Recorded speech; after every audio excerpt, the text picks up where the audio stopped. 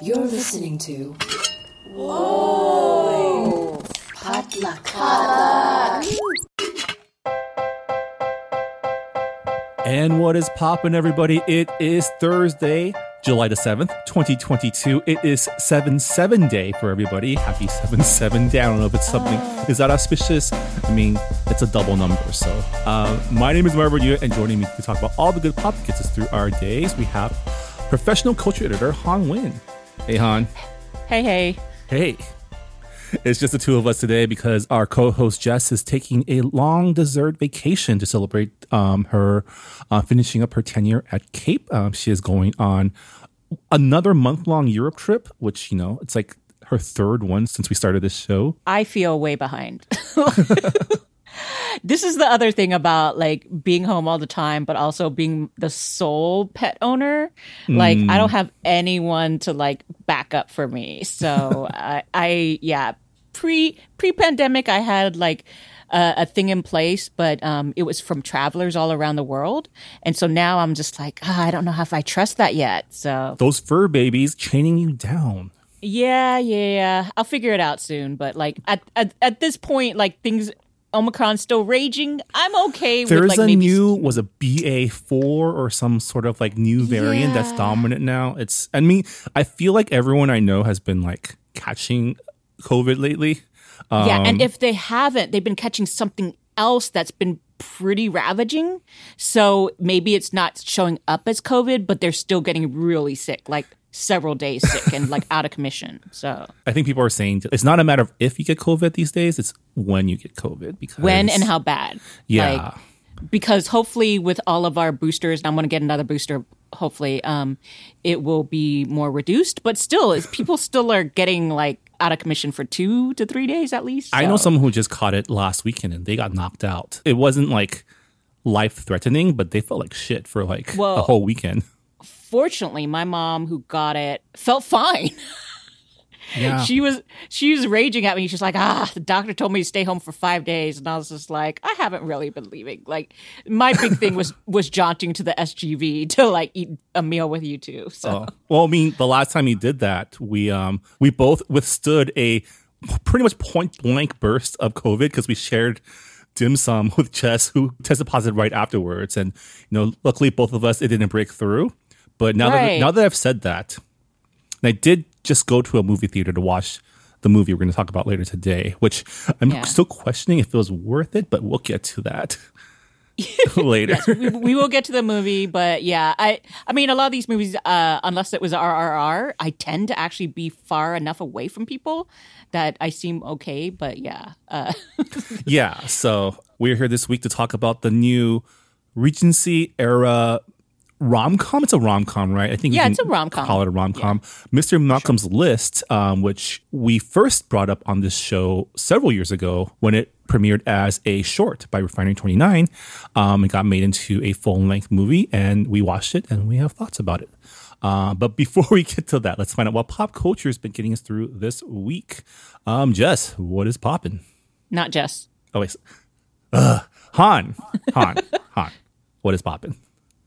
All right. So to completely cleanse the palate of all the stuff I've been having to deal with at work, which is extensive. But it's not been a good year so far. Yeah, it hasn't been. But also, like, one of my writers wrote something about toxic fandom. So people found her. And we've been, you know, which toxic fandom? Star Wars and Marvel. Oh yeah. Oh. Yeah. You mean the toxic fandoms?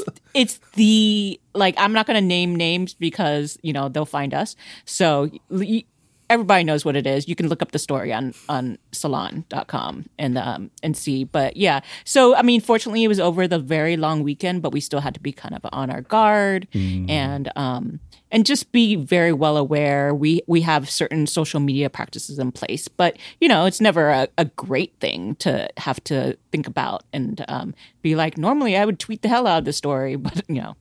Anyway, so to cleanse the mental palate from all of that shit and everything else that's going on in the world, I have been watching a new Netflix reality decor series called How to Build a Sex Room. Is this a real show? It is a real show. It is right now. I watched it on screeners, but at the by I think Friday, if you listen to this on Friday, then it will have been released on Netflix, so you can watch it. I am curious. Okay, so the premise is very similar to any other design show where we have one central designer. She is a British lady, very charming, very fun, Melanie Rose. And she's an older lady, short cap of like gray hair, colorful glasses. And she always wears like a colorful scarf and fun shoes. So already she's kind of like, a free spirit, let's say. And so she has been traditionally, like a very long time designer for homes. And at one point, someone is like, hey, we want a sex room. And she's like, well, why not? And so now she is a full-time sex room designer. And we actually have an interview with her coming up on salon.com. So again, I'm plugging this, but, so I've been watching it and when I say it feels in some ways very standard, like you have a couple and then she goes to the couple's house and she talks to them and she's like, you're looking wonderful. And then all of a sudden she's like, so I hear you want a sex room. They're like, sure. And then this is where it gets interesting because every couple wants something different. So some couples just want a romantic retreat. It will look almost like a hotel room or a honeymoon suite, right? And they're very low on the kink. So their sex room is more of like an escape or a spa even. They'll be like, oh, maybe I just want like a really great bathroom with a super soaker tub. So it'll be very much like a hotel. Other ones are like they want straight up dungeon. They want chains with, hard points that they can string people up. They want, so you start learning all the vocabulary. Here's the funny thing.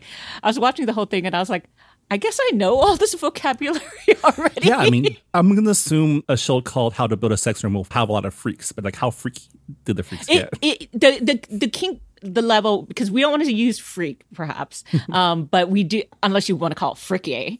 But yeah, the kink level does range. And so things like you see a St. Andrew's cross, which is like, the big cross where you can restrain people. That is in at least a couple of rooms. There are definitely other restraints there. She brings out the flogger a lot. Like she has her bag of tricks. And the point is, besides building a room that people find inviting or at least, something that they like about it, she also tries to introduce them to newer things within their comfort zone. So like He's telling me she makes recommendations. If you like this, you might also like this other yes freaky thing.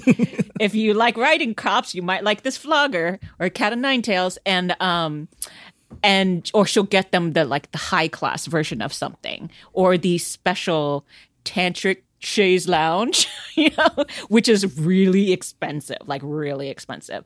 So I'm sure, I don't know if the homeowners put up some money, but definitely Netflix puts up some money because these are expensive. What I like about it is that it normalizes, of course, the conversation around sex and kink so that it's not like sex shouldn't be dirty. And so it puts it all out in the open. They show they're very inclusive. So we not only see people of different ethnicities, but we see also different sort of groupings. So so it's not just gay couples and, straight cisgender couples, but we see also a couple where one person is either non-binary or trans. I don't know. I couldn't exactly, they're not specified, but, they use they, them. And then there's the family, polyamorous family. And by polyamorous family, I don't mean that they're related to each other. They have created their own sort of polycule. Yeah. And it's 7 people and they all have their different types of kink. And then some people are like, I just like to cuddle and watch movies. I was like, okay. And then the other guy's like, no, I want chains and I want to string people up. And the other one's like, I like golden showers. I was like, whoa. So, there's like, well, if you like that, then maybe we need to put a drain in this one room and have a floor and walls that we can clean up. So there's a whole bunch of stuff that I think a lot of people will find fascinating. There's definitely some funny things in there. even there was one couple who like they're as, I don't want to say boring, but as vanilla as possible until all of a sudden we realize that the lady has alopecia. And so she's wearing a wig. And then they were like, well, what about other wigs? So they talk about role play.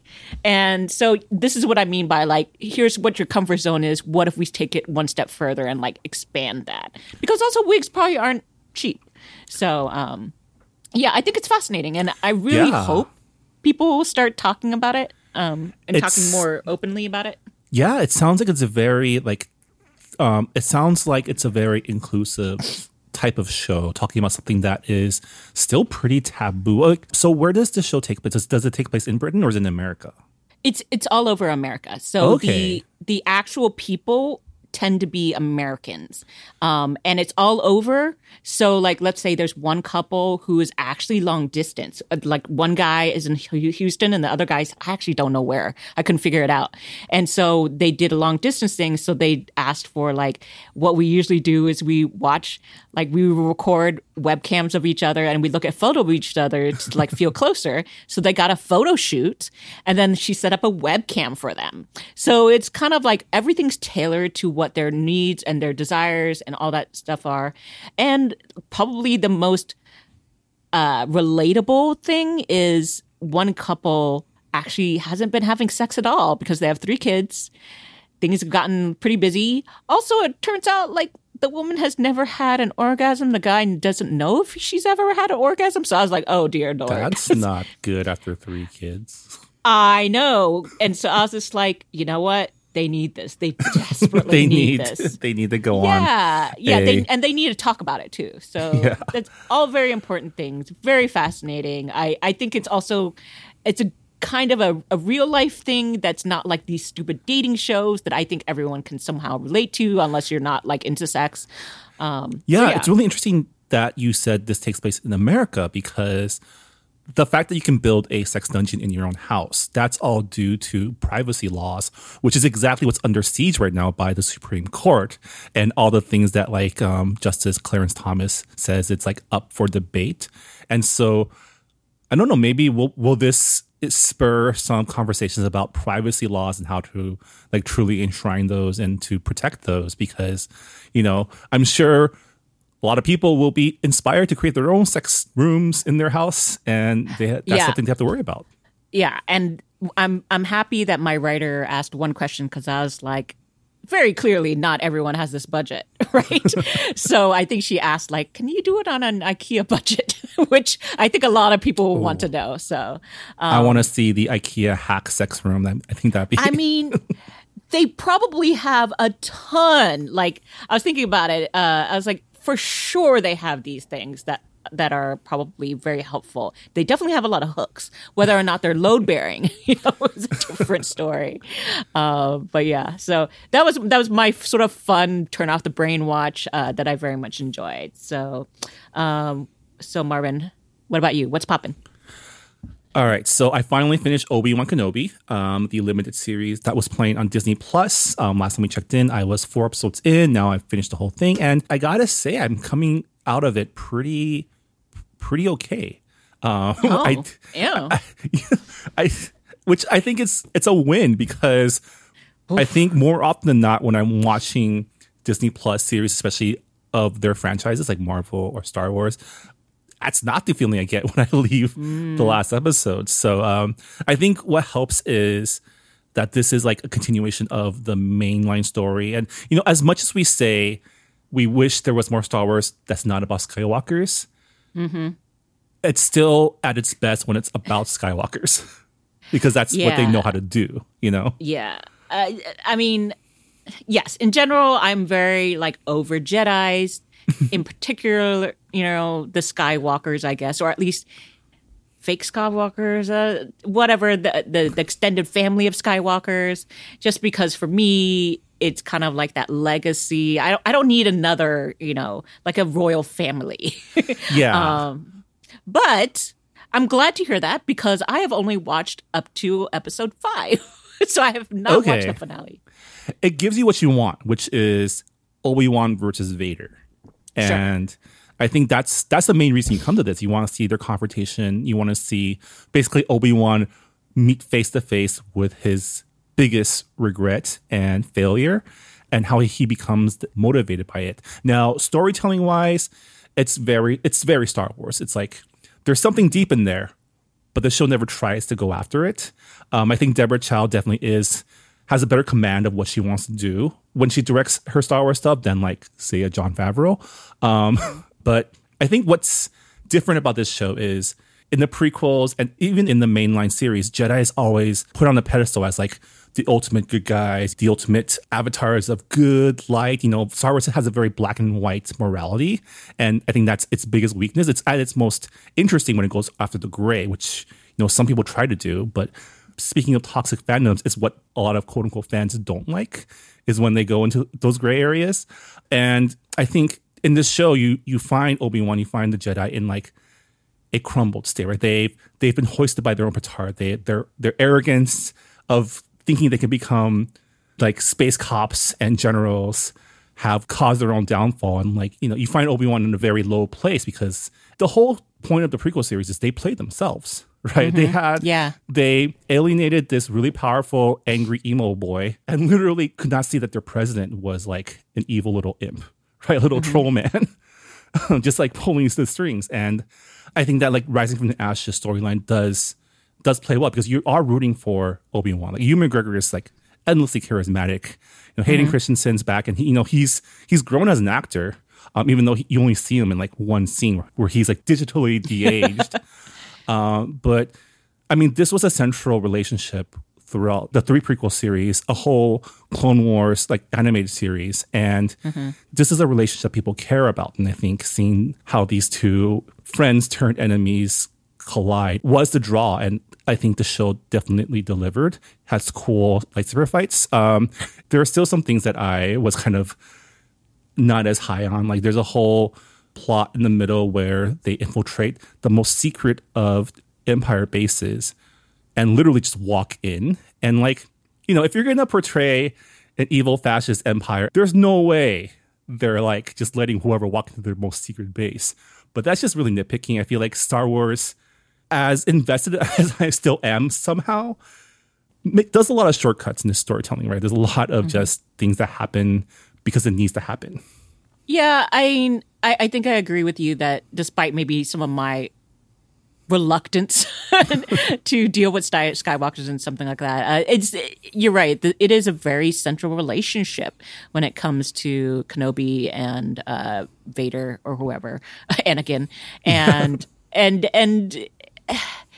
it's also one that kind of plays out in different iterations over the series. So the franchise, so like even with a father figure like Kenobi, and then of course the father himself with Luke Skywalker, just whenever it comes to mentors and people learning, you know, Jedi stuff, Jedi fuckery, then I think there is something central there, especially when it comes to power. So, And I like want to see the Kid fight. Leia.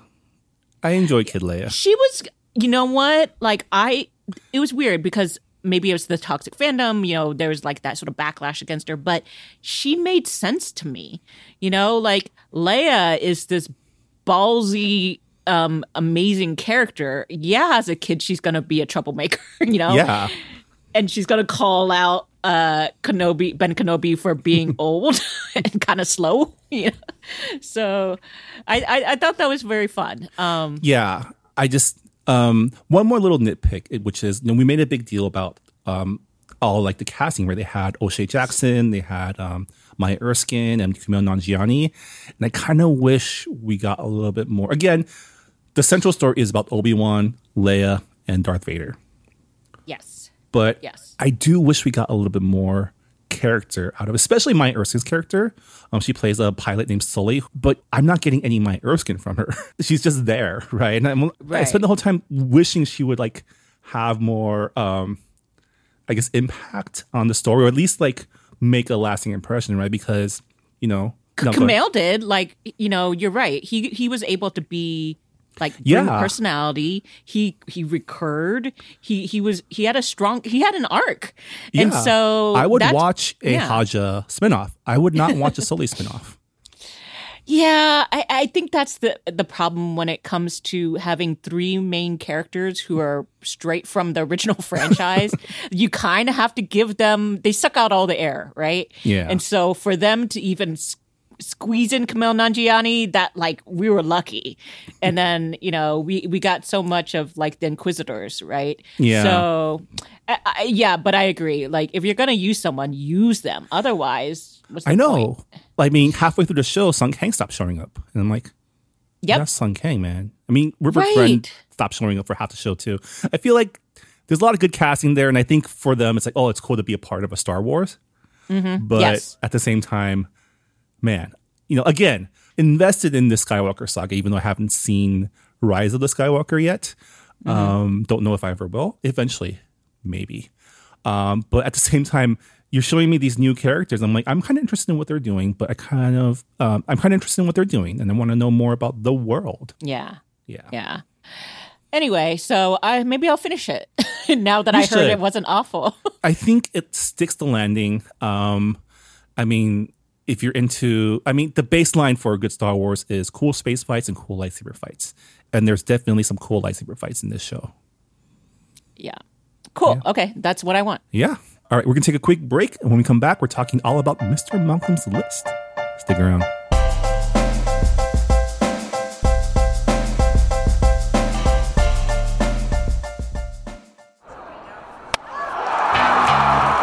Hey, I'm Kim Cooper, and I co-host the podcast Asians in Baseball alongside Naomi Ko and Scott Okamoto. Asians in Baseball is exactly what it sounds like. A podcast about the Asian and Asian Native Hawaiian Pacific Islander Americans in Major League Baseball. Every week, we break down the highlights of what's going on with Asians in baseball and then take a deeper dive into the Asian and Asian Americans past and present who have shaped baseball as it is today. Whether you're Kim Eng's #1 fan or you've never even heard of Hideo Nomo, we've got something for everyone, especially for the Shohei Ohtani stans. Maybe too much for the Shohei Ohtani stans. Listen to Asians in Baseball wherever you get podcasts, part of the Potluck Podcast Collective.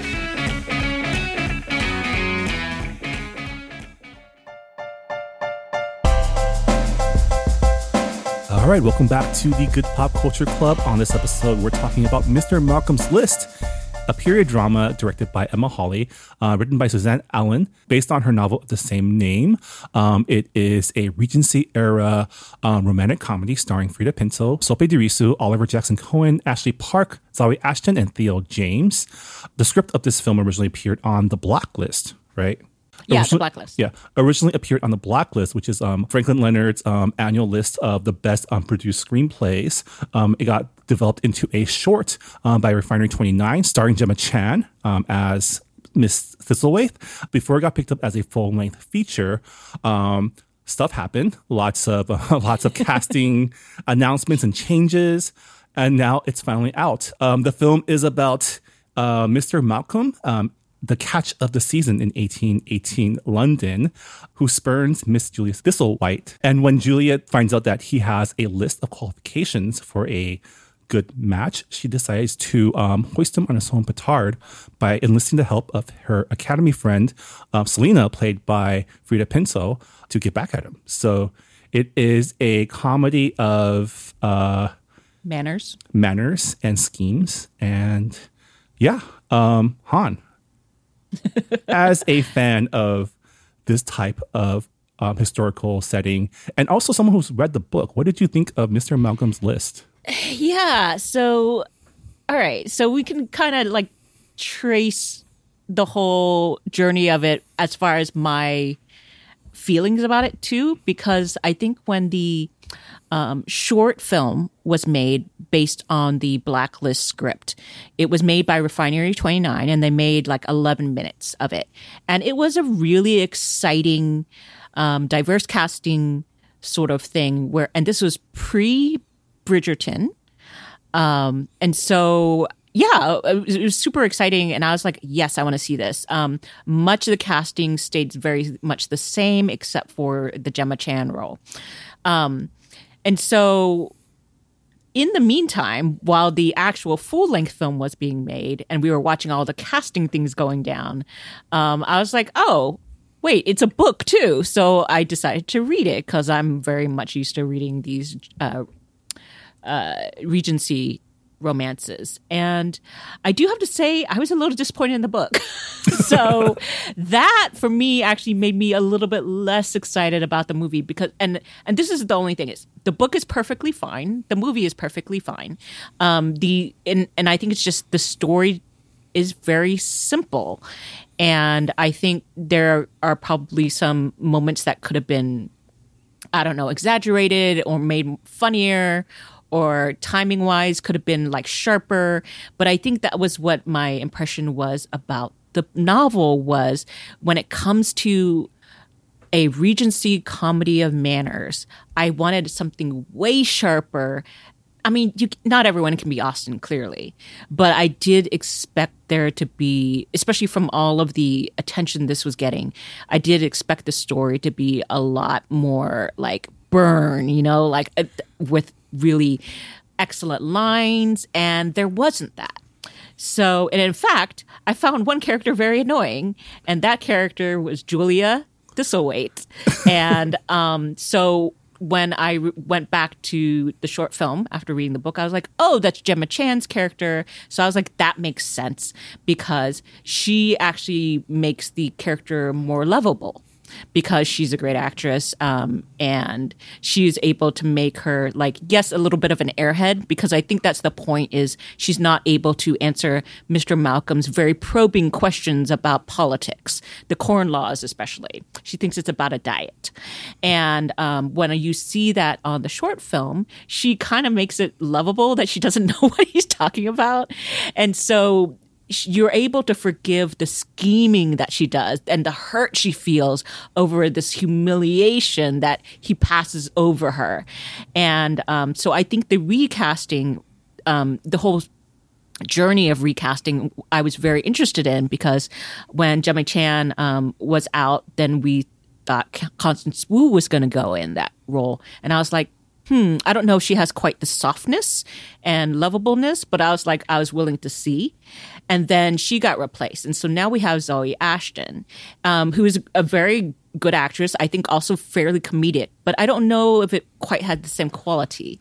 So that's a tough role to play. It's someone who is scheming, sort of self-centered, spoiled, and yeah, so that was a tough role. And so I don't know how I felt about that. I felt like I couldn't get behind her. And that was the problem, I think, the crux of the problem for me with this film. Yeah, I think definitely recasting with Zoe Ashton, she played Julia as someone who was more hapless. Like when I think that's what it is. I think she leaned more into the comedy of it than the drama of it, right? Like Gemma Chan's Julia kind of played it more straight. Like she was trying to figure out what she was trying to like played it a little bit more straight. And I think, I think that's kind of I think that was kind of the central thing for me too, which is like I watched that short a bunch of times because I showed it to a lot of people.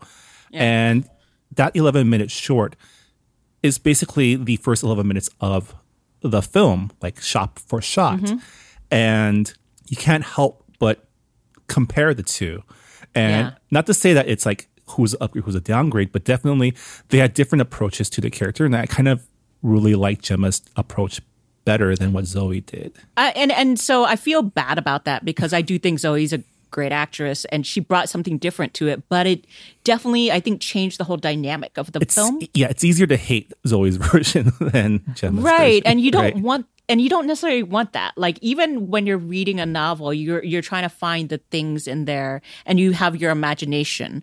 But I think once you see it on the screen, you're more locked into their version of the character.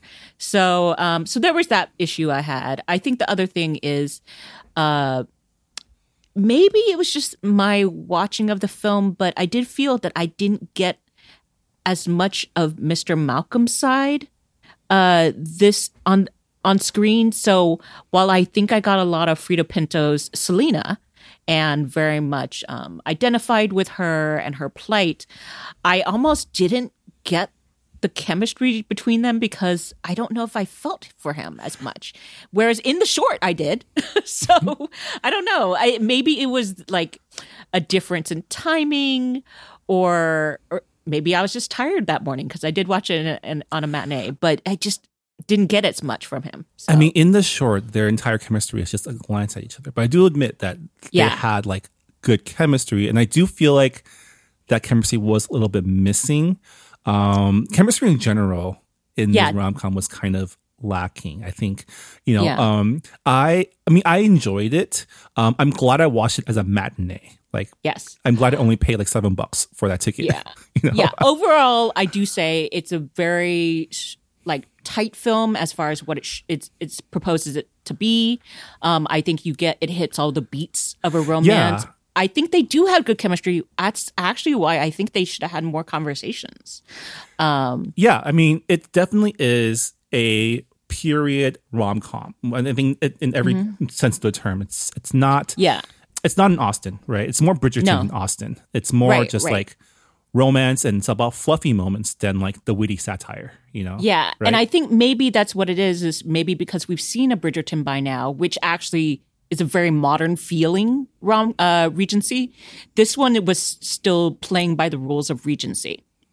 And so something that the book had, which this didn't, is that, I don't want to spoil anything, but there is a big scene in which they're sort of thrown together that is changed from the book. And that scene was kind of over the top for me in the book.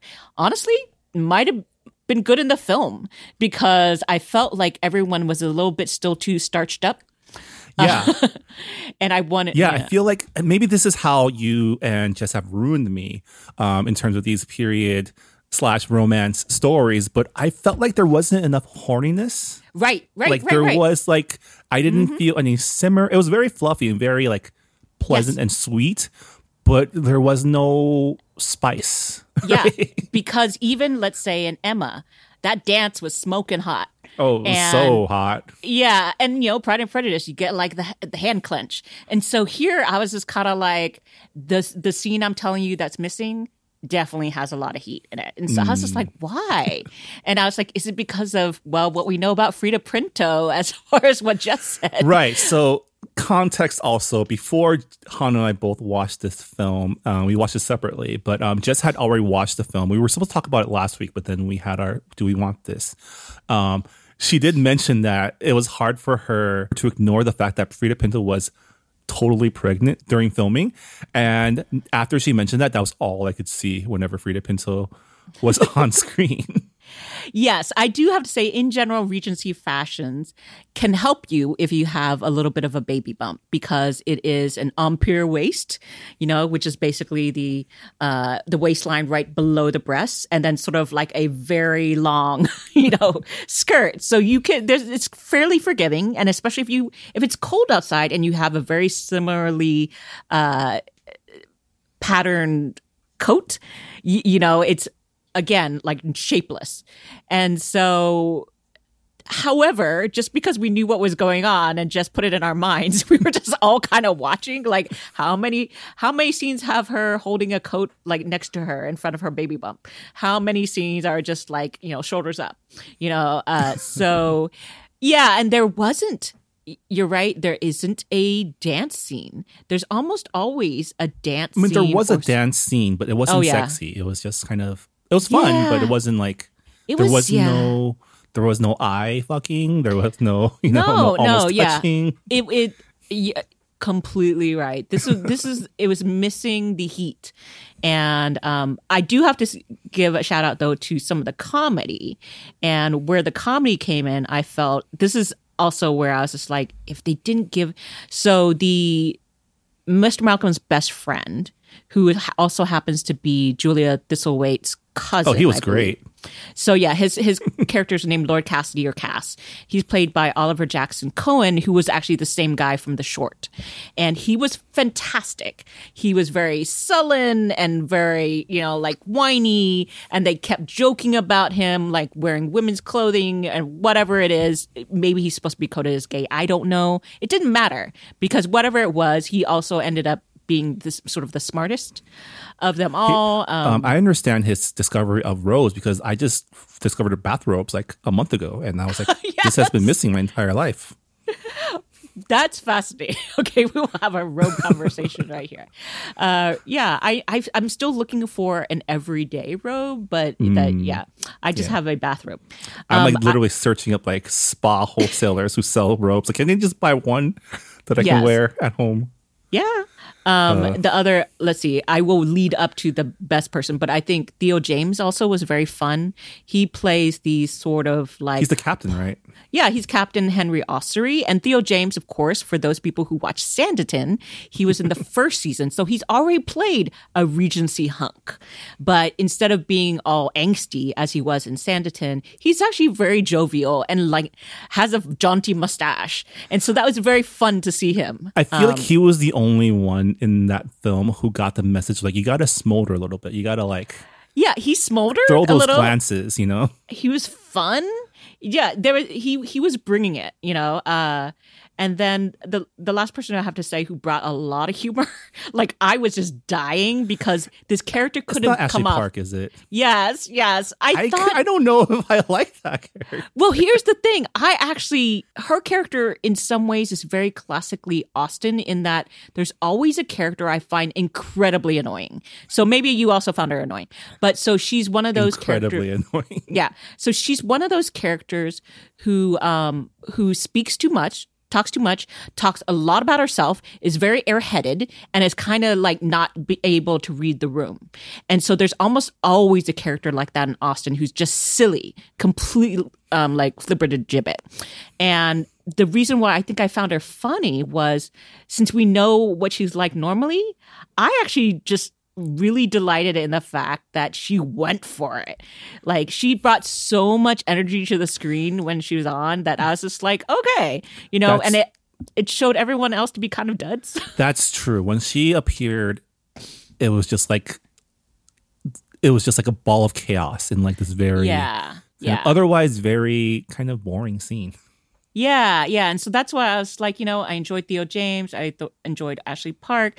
I think, besides the heat, I didn't feel a lot of the comedy in the main trio, perhaps. It was all the butler. It was all the footmen. Yeah. He was in The Short also. I just recognized him. Yeah. I mean, his entire role is just to roll his eyes and like make like my favorite comment is when they're having this like intense political discussion about how the church should have used its funds to support the poor instead of building like a new church.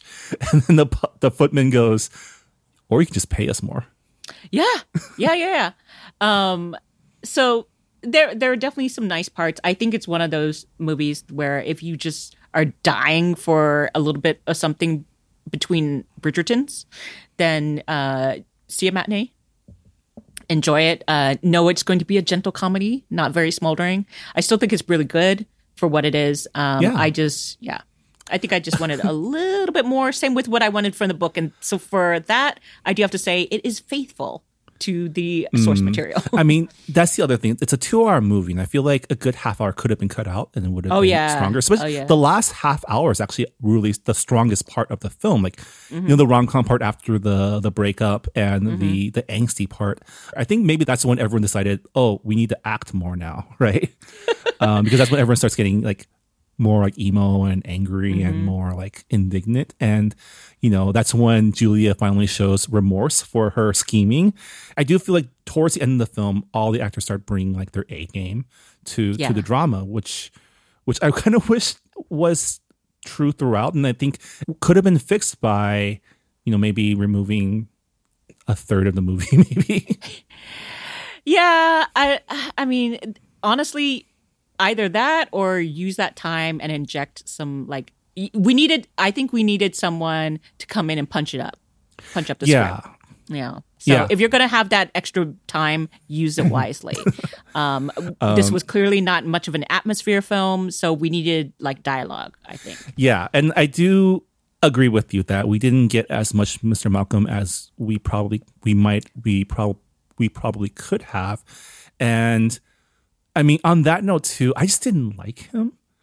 Yeah, I see. That's what I mean is I think if they gave him more screen time to make you care about him, because I honestly, like, I found him more compelling in the short. Yeah. I mean, and it's the same actor. So. And maybe it's because he reminds me of my friends who are like that, who like, right. You know, has this list of impossible qualifications they want their partners to have and fixate on like the one flaw that they see. Yeah. Which I guess, you know, makes this movie kind of contemporary in a way. You know, a lot of people are like this. But at the same time, I think, you know, having him just be like a closed off kind of petty dude throughout most of the film, especially towards Julia. And, you know, I think the inciting incident of the film is him like kind of writing Julia off because she couldn't engage with him on a complicated subject. And that's juxtaposed with like Captain Henry really kindly explaining to her something that when she says she doesn't understand, like in the middle of the film. And I think it's like, I get what you're trying to do here. And he's being portrayed as like this super good looking catch, but like he's also kind of a jerk, right? But I think that's kind of par for the course for like these, like a Regency era hero. Right? Yeah. All Regency like romances, supposedly each of the main characters have a really big flaw that's making them hold back. And so they need to not necessarily overcome it, but actually acknowledge it and work on it. And so that's why we get these titles like Pride and Prejudice, because you're like, oh, that's which one is the pride and which one is the prejudice, right?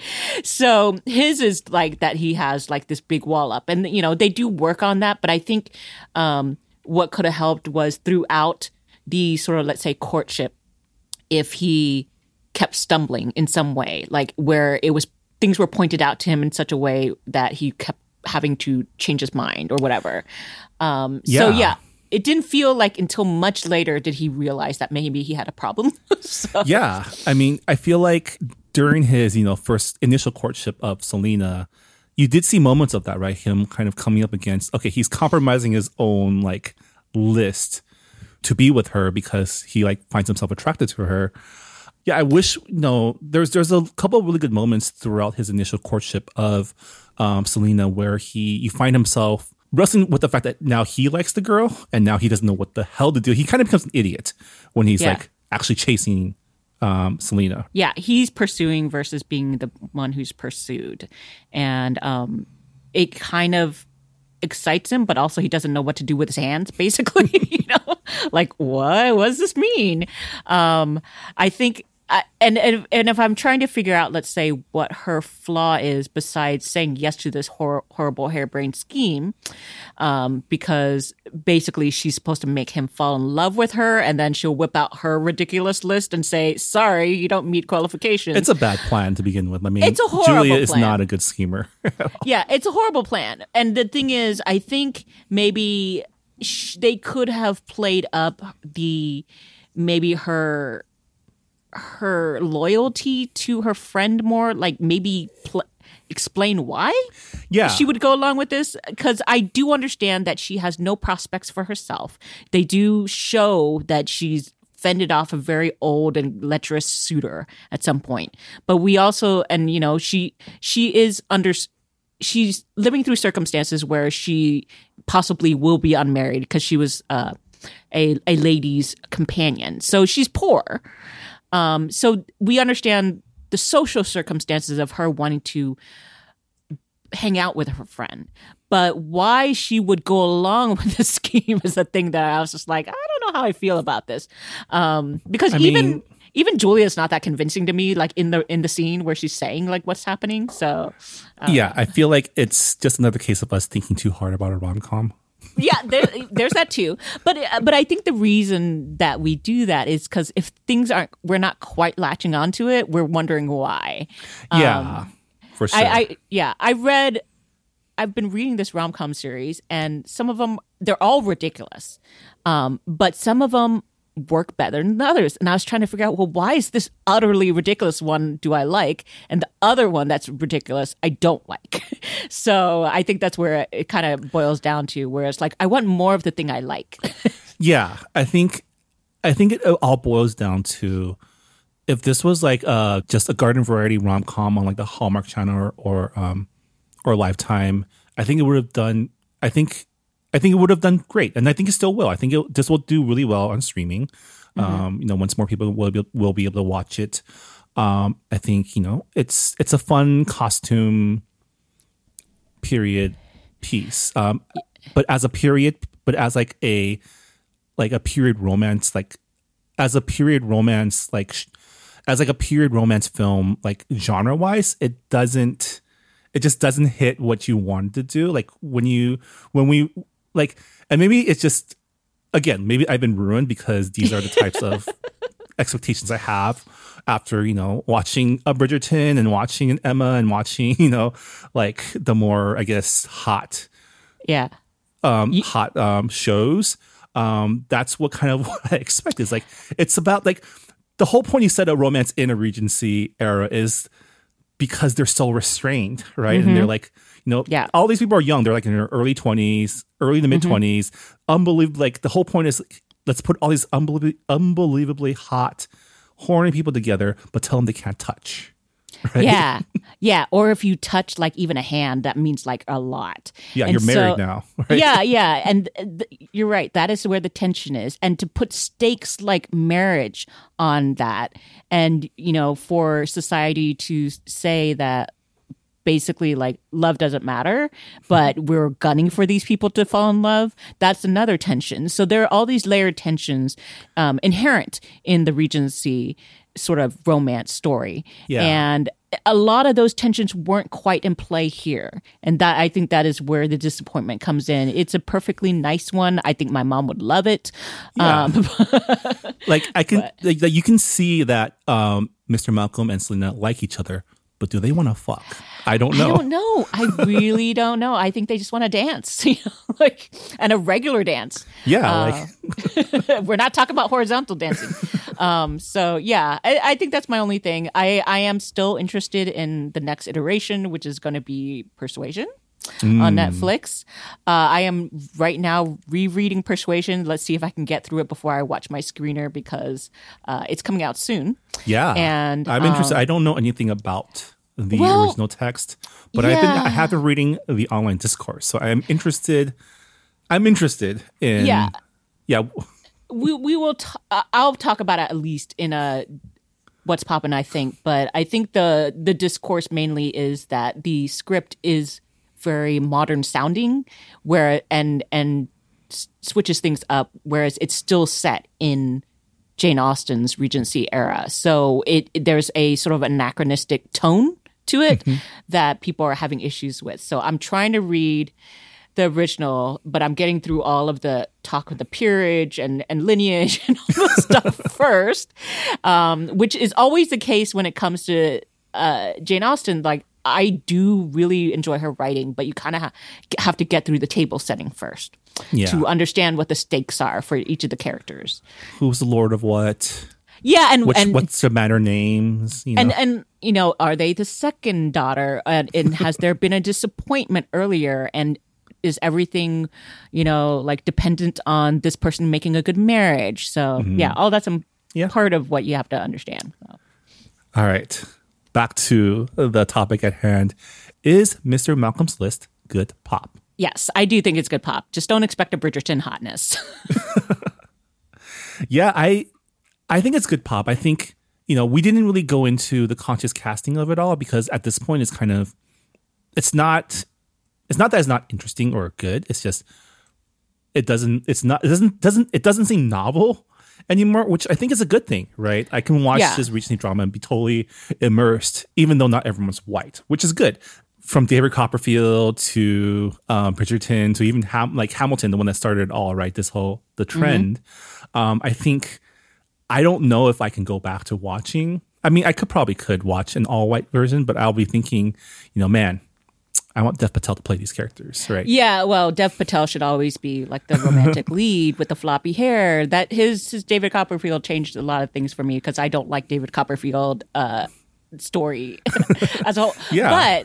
But yeah, I kind of have to agree. I think unless it's very excellently done, like the last Emma was, then I would require something else. If you're going to do Jane Austen these days, you better do something different. So. Yeah, and even then, I think the rules of like casting has changed these days, and I think people are more accepting of, especially in the realm of like rom-coms and romances, to do this kind of thing because this is how we get Frida Pinto and Zoe Ashton, Ashley Park playing like noble women in Regency England, right? This is how we get Benedict Wong, Dev Patel. This is how we get, we need to write something for Dev Patel and Frida Pinto to like reunite, but in their natural accents for once. Yes, that would be fun. For sure. Yeah.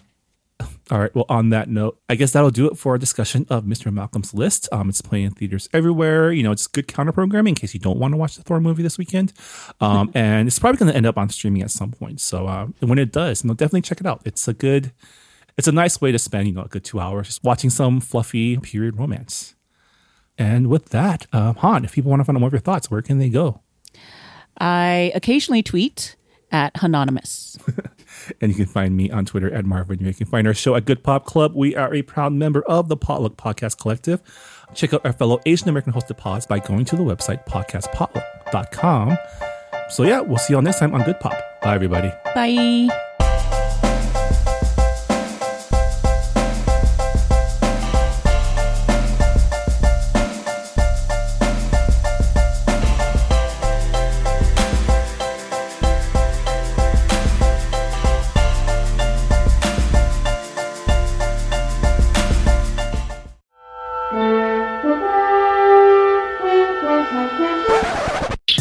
Hello, I'm Phil Yu, and I'm the host of All the Asians on Star Trek, the podcast in which I interview all the Asians on Star Trek. I'm talking to actors, writers, directors, stunt people, background extras. All the Asians on Star Trek. Find out more at alltheasiansonstartrek.com. Part of the Potluck Podcast Collective. Live long and prosper.